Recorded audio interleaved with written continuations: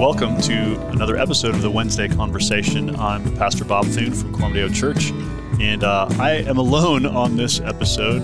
Pastor Chris and Pastor Dusty are both on vacation.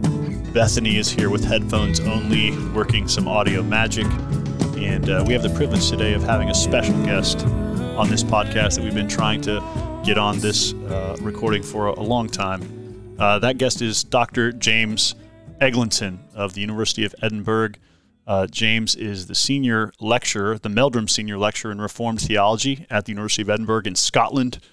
He has undergrad degrees from Aberdeen and Glasgow and a PhD from the University of Edinburgh. He's also the associate editor of the Journal of Reformed Theology. And most importantly, James is the author of the biography of Herman Bavinck, which came out a few years ago, and also a major translator of many of Bavinck's works. And so since on this podcast, especially on Third Wednesday Theology episodes over the past couple of years, we've been reading through and talking through the wonderful works of God by Herman Bavinck, we thought as a fitting summary of that work, we would talk with James and just hear more about Bavinck's life and about James's own work as a translator, as a student, as a scholar of Herman Bavinck and of Neo-Calvinism.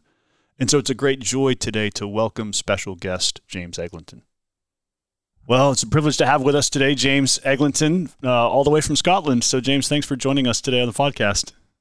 Thanks, Bob. It's great to be with you. I'd love to know, first of all, on the podcast, we've spent a couple years reading Bavinck's wonderful works of God, which I found out after I started reading it that's actually been in English for a long time. Then that got me connected to your biography that you had written of Bavinck, and so it's fun to be able to talk with you a little bit about both your work and sort of your interest in Herman Bavinck and in Dutch Reformed theology and Neo-Calvinism and all that. So as we get into that, I'd just love for you to tell us, James, about your own background. Where did you grow up, and how did you sort of get to where you are? Yeah, so I am from Scotland, so I'm not Dutch. I live in Edinburgh. I teach theology at the University of Edinburgh. I don't know if this mic can pick up in the background that there's a lot of music outside, but where I work is in the School of Divinity, and it's this amazing 19th century building. It's literally next door to Edinburgh Castle, and at the moment, the Lumineers are playing right outside my office. I don't know who they are, but they're apparently a big deal. Oh, Bethany knows who they are. Yeah, So they're a big deal. So they're playing right outside my window right now. So I work between reading all these old Dutch books and having Tom Jones or the Lumineers or people like that playing outside. And just down the road, again about 2 minutes away on foot, it was just the Scottish coronation of King Charles as well. So it's a busy day in Edinburgh, but so it's quite a context to do theology in. So I teach, as I said, at the university. I come from a place called Inverness, which is a small city in the north of Scotland. It's I grew up next to Loch Ness, where Nessie the Loch Ness Monster is apparently from. So that's our main international claim. That's to what fame all our listeners will know. Yes, it's Loch Ness Monster. Yeah, absolutely. So I grew up in a Christian family, and so I joined the church as a member by profession of faith when I was 17. I became a member in a Presbyterian church, a denomination called the Free Church of Scotland. So it's a theologically orthodox, quite small Presbyterian denomination. So that was in my last year of high school, and after that I went to university to study law. So in Scotland you don't do pre-law or pre-med, you go straight into it at the age of 18, as ready as you are then. So I studied, I did a law degree, but in Scotland you can make up quite a lot of your credits in your major as an undergrad in something else. So as part of that law degree I did a year of theology in the Divinity School there in Aberdeen, where I was doing my law degree, and I absolutely loved it, and I really got the bug for theology at that point when I was this undergrad law student. So when I finished my law degree, I still had so much appetite for theology, and I was really thinking a lot about ministry and what my life would look like after I finished my degree. I never wanted to work as a lawyer at all. So I went from law school to seminary, and I went to seminary in Edinburgh, to my own denomination's seminary, which at that point was called the Free Church College. It's now Edinburgh Theological Seminary. So I had 3 really happy years there in seminary, and that's where I first came across Herman Bavinck. So I was at seminary there just around the time that his dogmatics were coming out in English. So I got the Bavinck bug at that point, and after I finished at seminary, I became an assistant pastor. So I did that for 3 years part-time at a church right in the heart of Edinburgh, also just next to Edinburgh Castle. And I did that part-time while I did a PhD full-time at the University of Edinburgh. So that was on Herman Bavinck. So I've been working on him. I finished my PhD in 2010, and his work has been just a huge feature of my life ever since. I've gone on to write a few books about him and translated a few of his books, and lived in the Netherlands for 3 years to do research on him over there and to improve my Dutch a lot.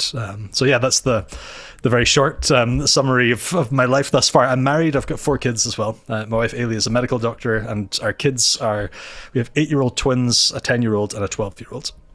Okay, so explain a little bit about what was it about Bavinck when you first read him in seminary that sort of that got you so interested. You said, I want to just sort of give my life to this, to helping this person's works become better known.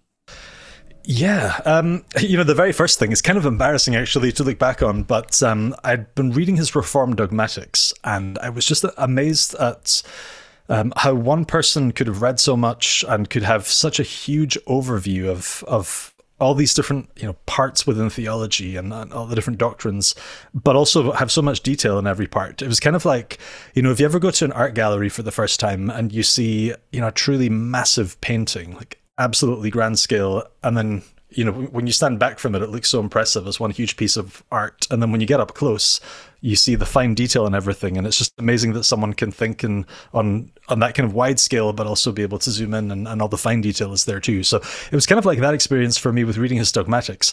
But alongside that, in our library, I also picked up a book called An Introduction to the Science of Missions, which was a missiology textbook also by a Bavinck. And I started reading that, and I was really blown away again as a seminarian by how the same guy who wrote this amazing work in Dogmatics could also write this work in missiology. And so I found out that it was actually like 2 different figures, an uncle and a nephew, Herman Bavinck and J.H. Bavinck. So I came across them both at the same time, but I really got sucked into Herman Bavinck. I think there were a few features of his theology that really captivated me from the beginning. One of them was that he was just so clear. It's kind of like if you come across, if you're used to seeing all kinds of different murky water, and all of a sudden you come across like truly crystal clear lake, and you can see through it, like you can see everything that's on the surface. And it was kind of like that in terms of how he wrote with such amazing precision and clarity. And that's something that I really aspired to. So I didn't do a PhD on him with the goal of becoming an academic theologian. I actually wanted to, at that point, I thought that becoming a pastor was the most likely thing that I was going to go on to do. But I was still really young. I was like 25 when I finished at seminary. And I felt very, very young. And I thought that 3 years of studying the works of a great theologian in a PhD program would hopefully help me become a clearer thinker and clearer at expressing my thoughts and a better preacher. And so I did the PhD for that reason. But the clarity of his thought, just how precisely and clearly he could articulate the Christian faith, really drew me in. But I guess I had a lot of questions about him because, I grew up in a Scottish Reformed tradition. And the Dutch Reformed tradition is quite similar. Like, it's similar enough that you can intuitively feel your way around and you don't feel lost, but it's different enough that you're not quite where you came from. Maybe it's a bit like, if you meet some of your cousins for the first time and you can tell right away, oh yeah, we're from the same family, but not from the same, immediate set of parents. So I wanted to, I guess, take the chance to immerse myself in a theological tradition that I thought, my own background was a really good on-ramp into it, but and also gave me, enough of an affinity for what was going on there that, I could make quite good progress quickly in understanding it, but also something that was different enough that it would maybe be a different vantage point to look in on the tradition that I was ministering in and that I came from and that I thought it would serve in long term. So I had a lot of questions around why wasn't Bavinck Scottish, or why didn't we produce our own Herman Bavinck in the late 19th century? Because I was very aware of some things that were just a bit lacking in my own Scottish Reformed tradition. And Bavinck seemed to meet all of those needs at that point in lots of different emphases, like his doctrine of common grace, which we don't really have an indigenous Scottish articulation of. So to get a doctrine like common grace, which is It's just an extension of what Jesus says, that God gives good gifts to all people, that he makes the sun shine on the righteous and the unrighteous, and rain to pour on both as well. But in the Scottish history of Reformed Christianity, we don't really have a very well developed explanation of what that actually means for how you live in the world, for example. So that was the initial hook, actually, that brought me in, wondering, like, why didn't we develop our own distinctive Scottish theology of common grace in the same way that the Dutch Calvinists did, the Dutch Reformed did. And then when I started to get into what that looked like for Bavinck, I discovered, whoa, the same guy who wrote Reformed Dogmatics also, like, he was the editor of a national newspaper, and he was the leader of a political party, and he was a member of parliament for a decade, and he wrote biographies, he wrote literary, criticism. He did everything. He was this Renaissance man. And so when you start to see what having this doctrine actually looks like in a whole life, for me, that was just completely fascinating. And there's so much there to try and get into that. I finished my PhD when I was 28, and I'm 40 now, still reading him all the time, still uncovering new things. There's a lot there, Well, you're describing, what we've loved about reading Bavinck. I got introduced to him a couple years ago through my podcast partner, Chris, and I'd never read any Bavinck. And so we started with The Wonderful Works of God, and that the idea of the clear water that you were talking about is what I'd appreciated too. Just, it seems very accessible, though it is clearly very erudite, and he's a deep thinker.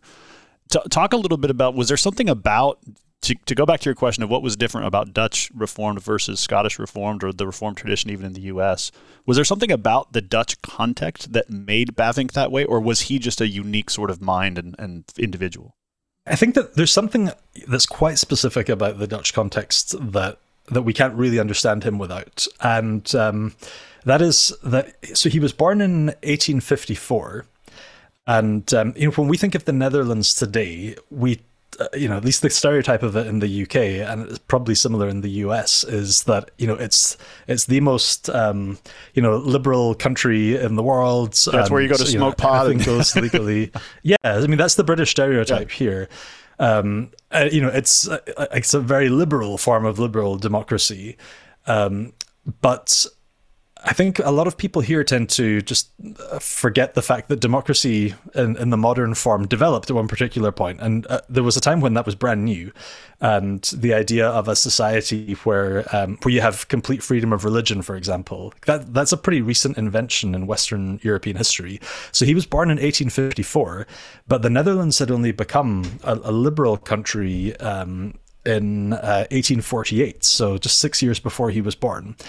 And before that, so his family came from a denomination that had left the state Reformed Church before this in 1834. Okay, so they were unhappy with the kind of state control and really the king's own control of their denomination. So in context, you're talking about stuff like a government office that pays the minister's salaries, but also that has a huge influence on what you're going to sing in church on Sunday. So the state's own vision for how things will be then is, what you have to pick up and sing when you're sitting in the pew on a Sunday.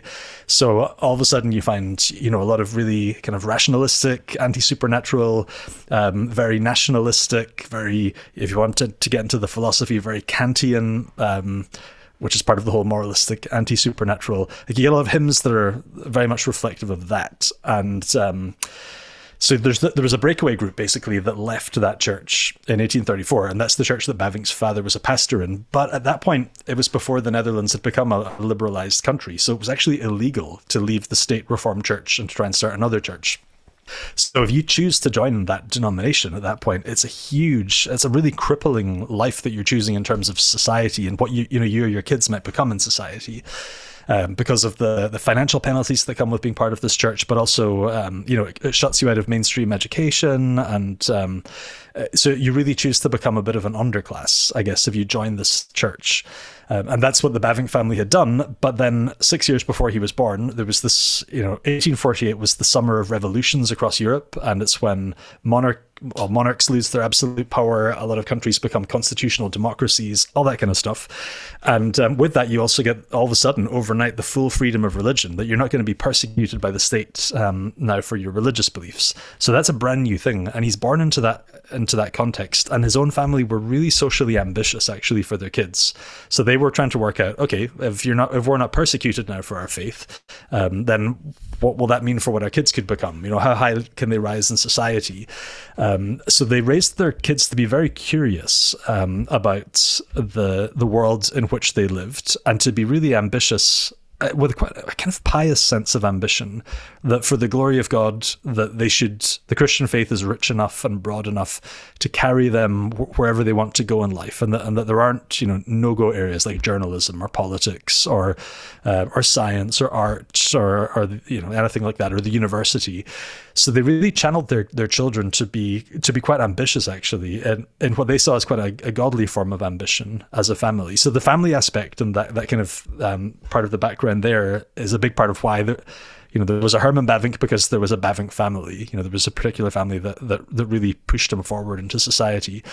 But I think so he's part of a society at that point that's brand new, actually, and everyone's trying to work out, what are the rules of engagement, what kind of space do we exist within, and society was changing a lot in terms of de-Christianization, and people are just trying to work out what some kind of life looks like in quite a small country together. And then that gives this polymathic genius Herman Bavinck a kind of context where he becomes the figure that he does, where he's doing all these different things with his life, and to a pretty amazingly high degree. But there's one, I think, really big difference between the Dutch Reformed tradition and the Scottish Reformed tradition that's there in the background. That's a really important one for why he was so attractive to me. And that is that in the Dutch Reformed tradition, so having the role that Reformed confessional standards, so in Bavinck's context, something like the Heidelberg Catechism, as this document begins with this question, what is your only comfort in life and death? And then it takes you through the way that we understand ourselves as guilty before God because of our sin, but then how God shows us grace in Christ. And then it guides us through how to live in gratitude on the basis of what God has done for us. This was something that was just, in the basic diet of what it meant to grow up as a Christian in Bavinck's Dutch Reformed context. And that's still the same for a lot of Dutch Reformed people today. And the way this works out is that the Heidelberg Catechism, which is very, it's very warm in terms of content. It's really pastorally focused. It's always anticipating the next question that's going to come up is the one that's already there unconsciously in your mind because of what it's just told you in the previous question and answer. So that catechism is divided up into 52 sections. And there are 52 weeks in the year. So in the morning, if you're the young Herman Bavinck, you go to church and you hear a sermon that's an exposition of scripture. And then on Sunday afternoon, you go back to church, and it's a sermon on that Sunday section of the catechism. And this is just the norm for everyone in that world. So going to church, you learn a kind of systematic theology, actually. So there's just this clarity there of structure that you're taught in a very explicit way.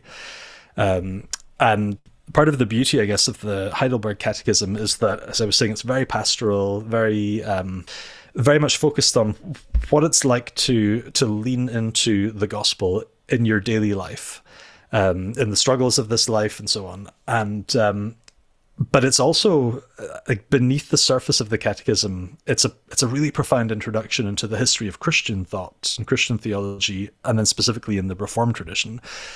So Bavinck grows up in this world where people all have so there's just quite a rich systematic theology that's there in the life of the church. And in Scotland, I don't think, so we have a different set of Reformed confessions. We have the Westminster Confession of Faith and the Westminster Shorter Catechism, but it's never really been embedded in the worshipping life of the church or in the faith formation of Sunday to Sunday in church in a way that the Heidelberg Catechism was in Bavinck's context. So I guess, growing up, I had a lot of questions about, how things like our church's catechism and confessional, documents and those standards of belief really relate to just everyday faith. Are they there just as some kind of abstract thing in the background, and pastors confirm that they agree with the confession and its standards when they're ordained, but beyond that we don't think about it? Or what could it mean for us?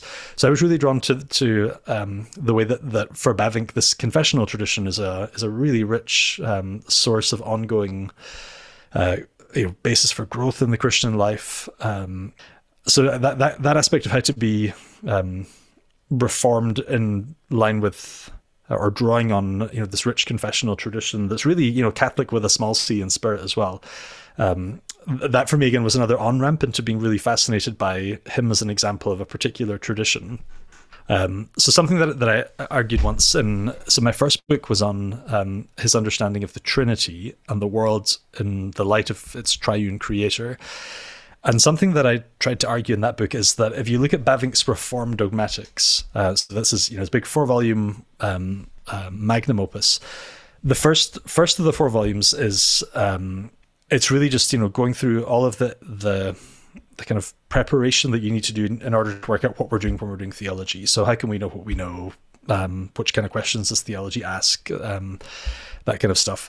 But then after that, the volumes 2, 3, and 4, I argued in this book, are actually set up as a huge exposition of the Apostles' Creed.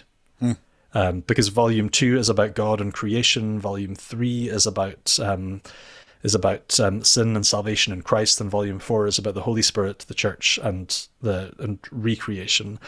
And it's really just the structure of the Apostles' Creed that's the structure of the whole thing. And so when you start to think about Bavinck in that way, and you think of the grand scale of his work, and then you realize that really what he devoted his life to was applying his gifts and his learning to, putting into print the kind of exposition of the Apostles' Creed that he'd heard his whole life, because he went to church on Sunday nights and heard the Apostles' Creed explained Sunday by Sunday in the Heidelberg Catechism.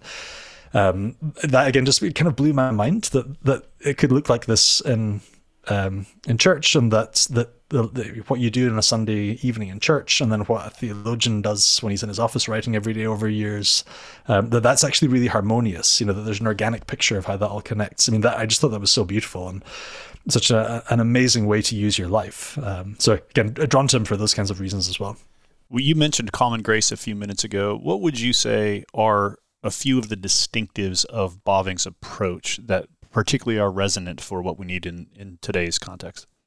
Yeah, so I guess I already introduced the idea. So so there's a distinction between special grace and common grace. So common grace is given by God. It's the kindness of God shown to all people, whether they are believers or not, whether they're repentant, whether they embrace the gospel.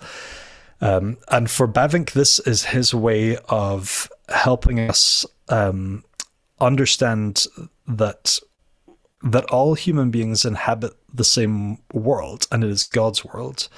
And actually, we're all recipients of the same general revelation of God.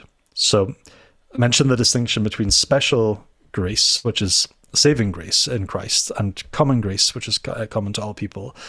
And in the way that Bavinck thinks about this, common grace and special grace are a bit like the difference between general revelation. So there we're talking in scripture about Psalm 19, the heavens declare the glory of God, the skies preach his handiworks, and all humans who inhabit this world receive that general revelation of God all the time. It's what you see every time you see, the green in every blade of grass, and everything that you see around you in the natural world is, every star in the sky is a general revelation of its creator. And we have some categories in Romans 1 for how those things generally reveal that there is a God to us.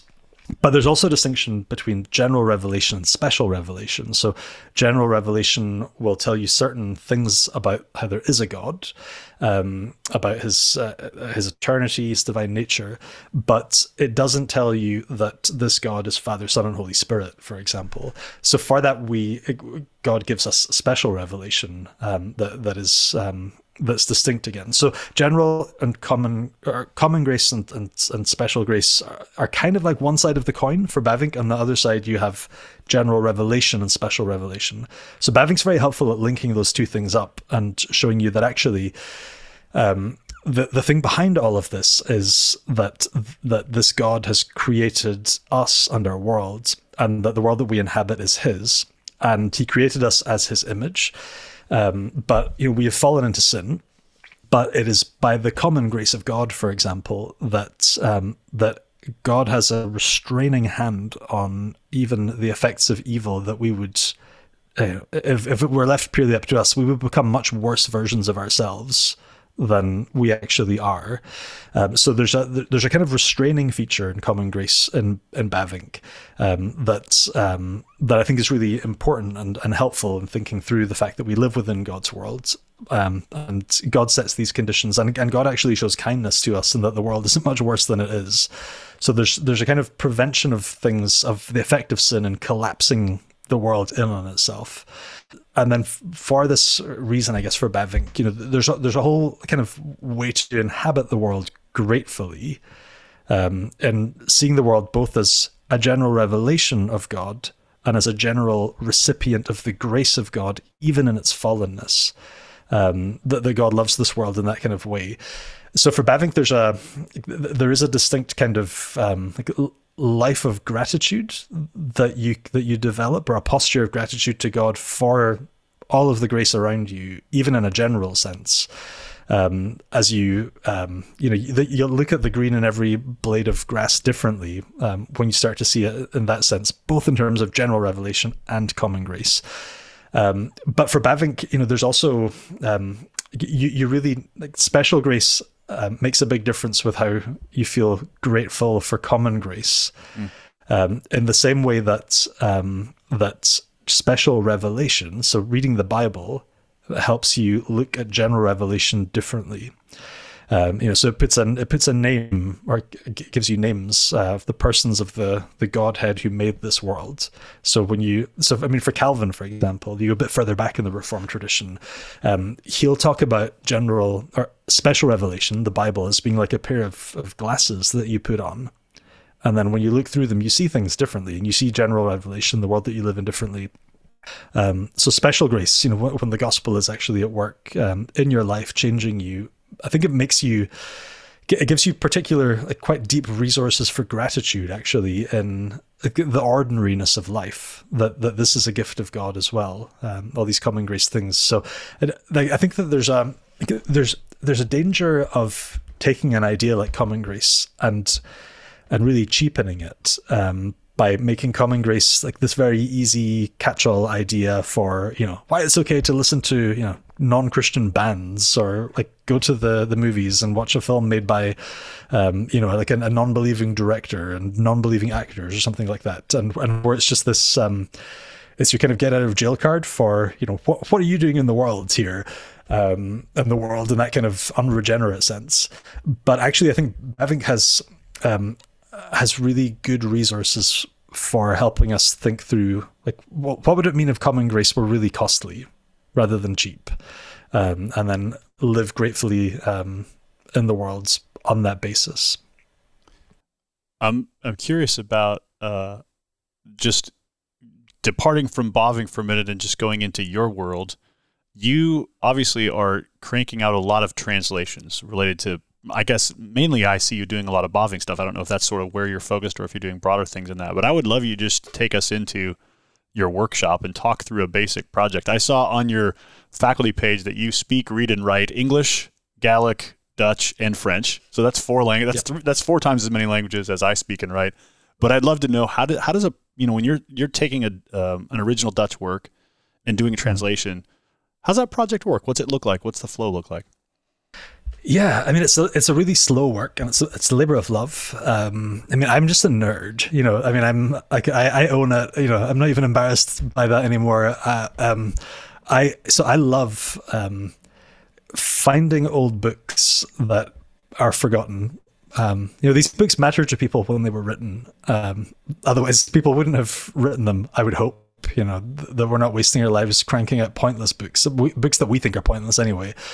And when you find a book that has been forgotten and you don't think it should have been, books get forgotten for all kinds of reasons across history. books are fragile things, and so are libraries. They can be easily destroyed. They decay, but also they're subject to all kinds of political, economic constraints that are just far bigger than an individual book a lot of the time.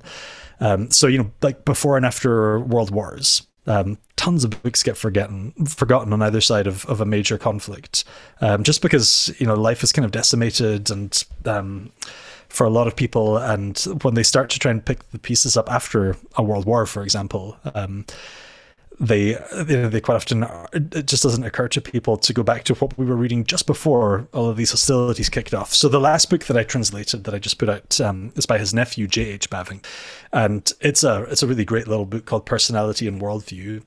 And that's a classic example of a book that was doing really well in the 1930s in the Netherlands, and very influential. And then World War II happened, and the publishing industry was decimated, and the book was just forgotten. I mean, it just fell off the map, and probably nobody had read it until I found it in a crate full of old Dutch books, 60 years later, 70 years later, and then translated it.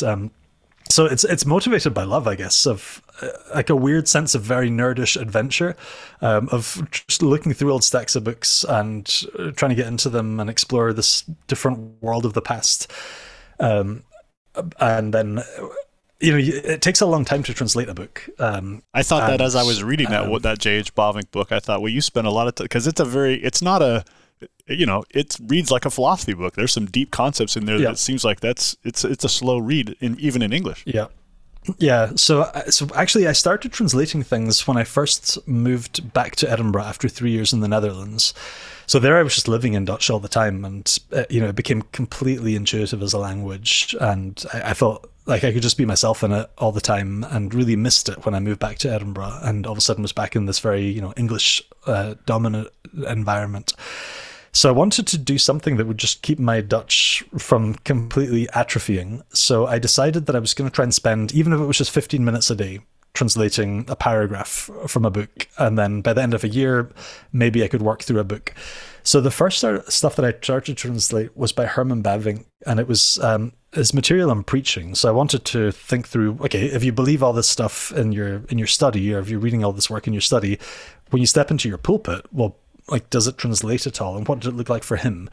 So I spent a couple of years, 3 years, slowly translating just 15 minutes a day, his material on preaching. And that turned into a book called Herman Baving on Preaching and Preachers.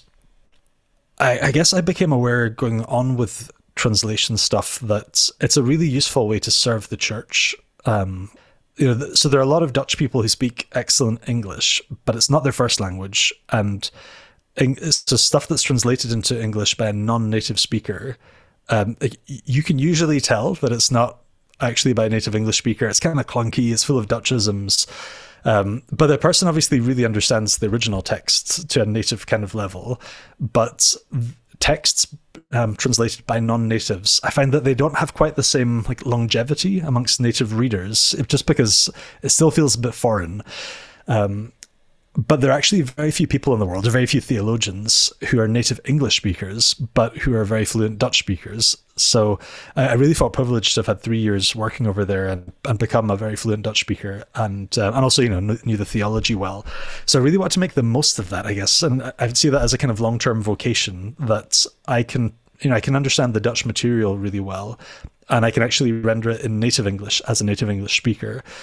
But I guess over the years I became aware as well that, because I've been doing this for a decade now, that it takes quite a while to get a book out. The translation takes a while, and then the production stuff takes another year at least.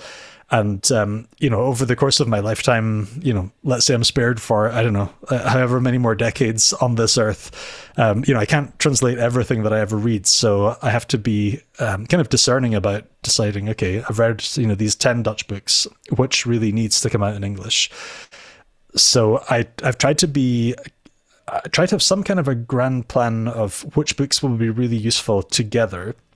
And I've worked on this with a couple of my former PhD students, Grace Utanto and Corey Brock. as well. So together we took on a translation project around the idea of worldview. So I've already mentioned personality and worldview. I did that one on my own. But with Gray and Corey, we've also translated 2 of Herman Bavinck's books, which had never come out in English before. One is called Christian Worldview, and the other is called Christianity and Science. Yeah, you've got it there, and a very handsome orange cover with crossways. So Christianity and Science just came out as well.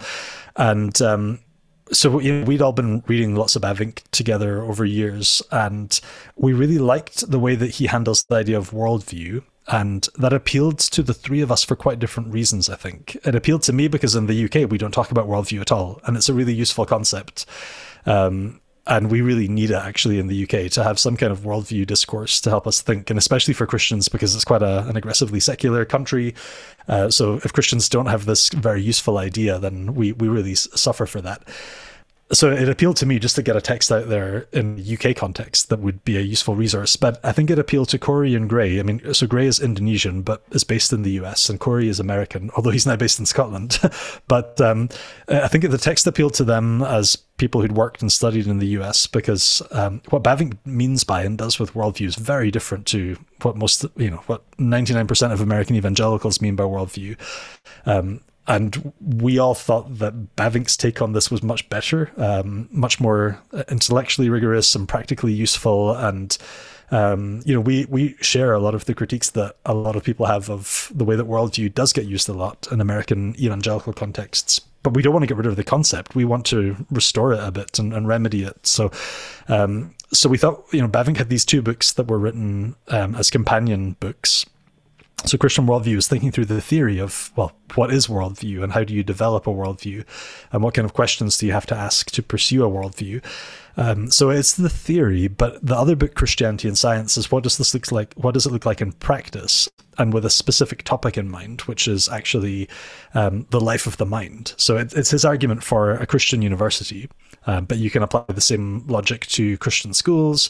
And you can also apply the same logic just to thinking as a Christian if you're someone like me who teaches at a secular university. But I'm when I tell my students, especially my undergrads, that I'm a Christian theologian, it's a little bit like in Breaking Bad, if you know that series. When Walter White's life, his life descends into crime, and Jesse, who's already a criminal, tells him, "Well, you need a criminal lawyer," and he says, "I know a guy who does criminal law," and Jesse tells him, "No, I'm saying you need a criminal lawyer." So when I tell my students that I'm a Christian theologian, for undergrads anyway, quite often, they think, "Oh, okay, he's someone who knows about Christianity." But it doesn't always click right away because, usually they're like 2nd or 3rd generation, completely unchurched. It wouldn't always occur to them to think that he's a Christian theologian. But the penny does drop eventually. But so for someone in my kind of context who's very intentionally a Christian and a thinker in a secular intellectual context, it's a really useful book as well. So we read these and thought these just have to get out there. And then I read this J.H. Bavinck book, Personality and Worldview, and again thought this is like these 3 books have been, they function as a trio really. So we've been trying to work on those things. And I also try and train my PhD students in translation, how to read Dutch and how to translate it well, because this is too important for it just to rest on a single person's shoulders. Because I won't be around forever, you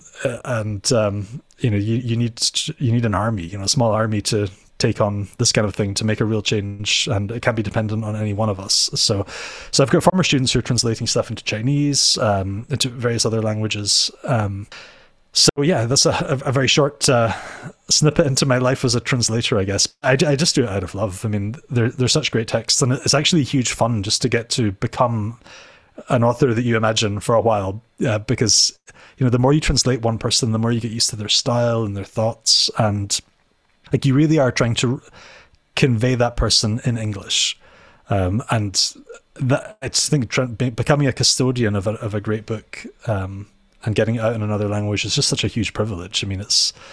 It's a beautiful thing, and I love it. I'm really grateful that I get to do this. Well, we are so grateful, James, for both for your skills and also for the providence of God who has set you on the journey that he has, because I do think it's a great blessing to have, like I said, I just got done reading both Christian Worldview and then Personality and Worldview in the last couple of months, and so it's just a great blessing to benefit from your labors of love. Is this translation work? Is this something are you doing a little bit every day, or is it like you're going to take a month during the summer term and just sort of go all in on translation?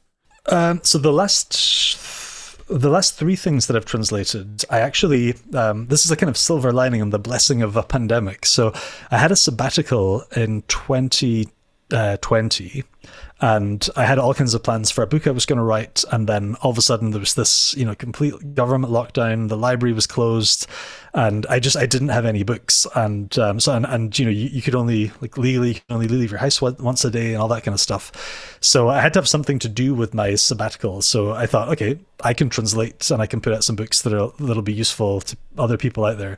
So that was when Gray and Corey and I worked on Christian Worldview. But I also had a couple of other projects. So that was also when I translated Personality and Worldview. And I also translated a lifelong set of letters between Herman Bavinck and one of his closest friends, a guy called Christian Snooker Chronje, who was his polar opposite. They became friends as students when they were undergrad students together. And, so Bavinck was this very Orthodox Christian. Snooker Chronje his dad was a liberal pastor, but he himself, he didn't think he believed anything. And then he converted to Islam, and he led this very weird and interesting life.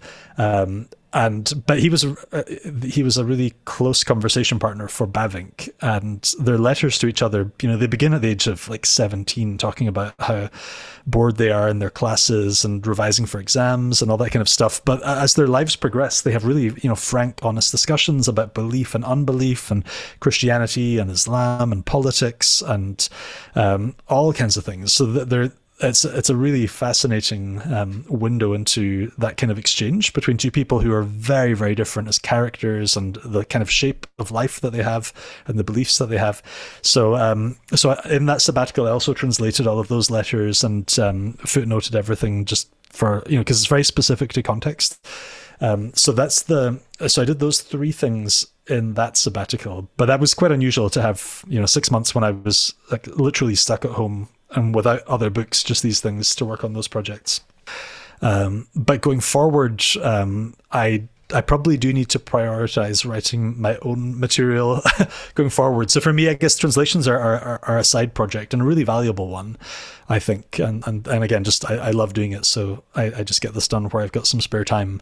I'm not sure when I'll have another 6 months just to translate, 3 books in. Yeah, because I could probably on my own get one of these done in maybe 2 months if that was just what I was doing fairly intensively. I do have a grand plan for more books that I want to translate over the years. But if I'm spared into retirement age, then I would hope to be, to have a lot of time then and have some larger book projects that I really want to translate one day. But that could be a few decades away. Well, you're a grace to the broader church, brother. I'm grateful for you.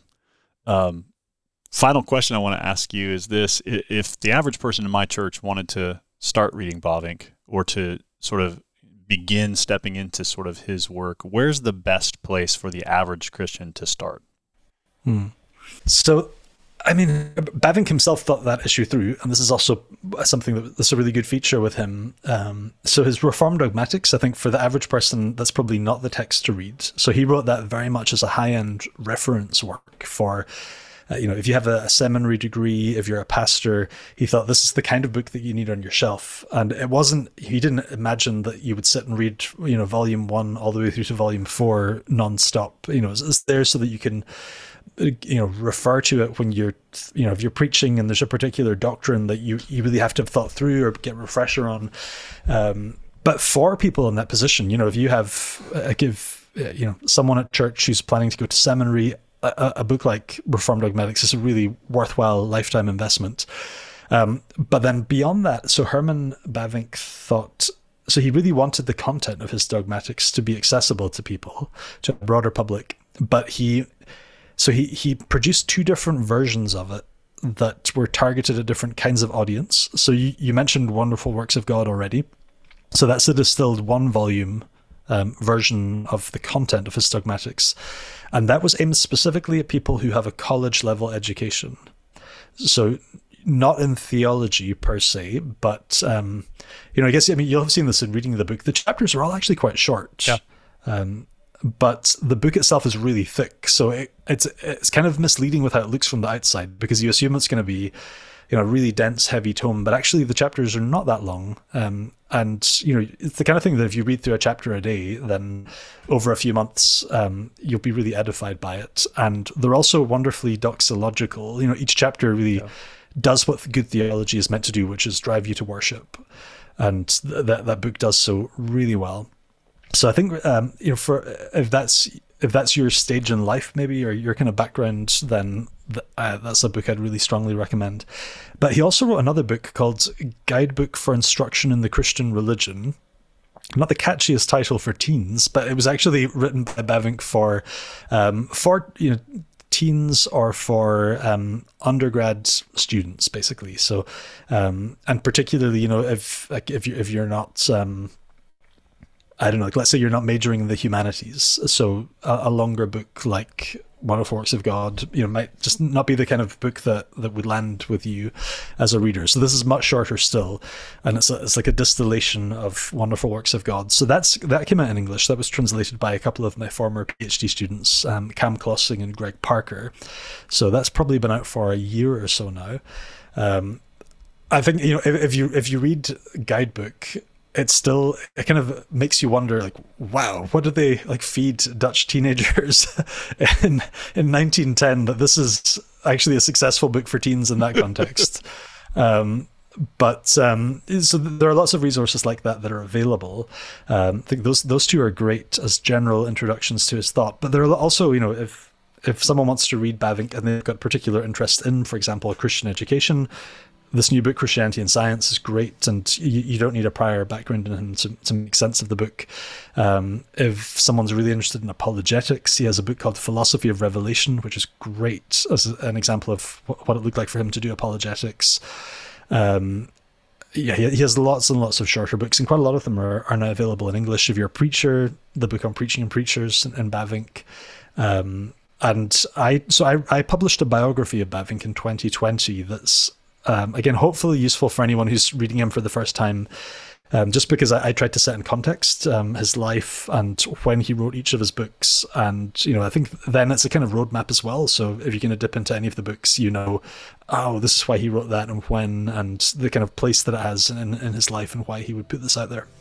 Well, James Eglinton, thank you so much for taking some time to be a guest for us today. I know you're a busy man and your life is full of teaching and work and study, and so thanks for joining us for the podcast today. It's been a blessing, and I'm grateful to call you a friend and grateful for the work you're doing to resource the church and resource pastors like me, so thank you. Thank you, Bob. It's great to talk with you today. Yeah. As we always say, the goal of the Wednesday conversation is to equip our own church for discipleship and mission. This is primarily a podcast we do for the people of our churches, but we love that there are many of you who listen in from all over the world. And so as you listen in, we pray that the things we're talking about here might be helpful to you as you minister in your own context. Thank you for listening. We'll see you next Wednesday for another episode of the Wednesday Conversation.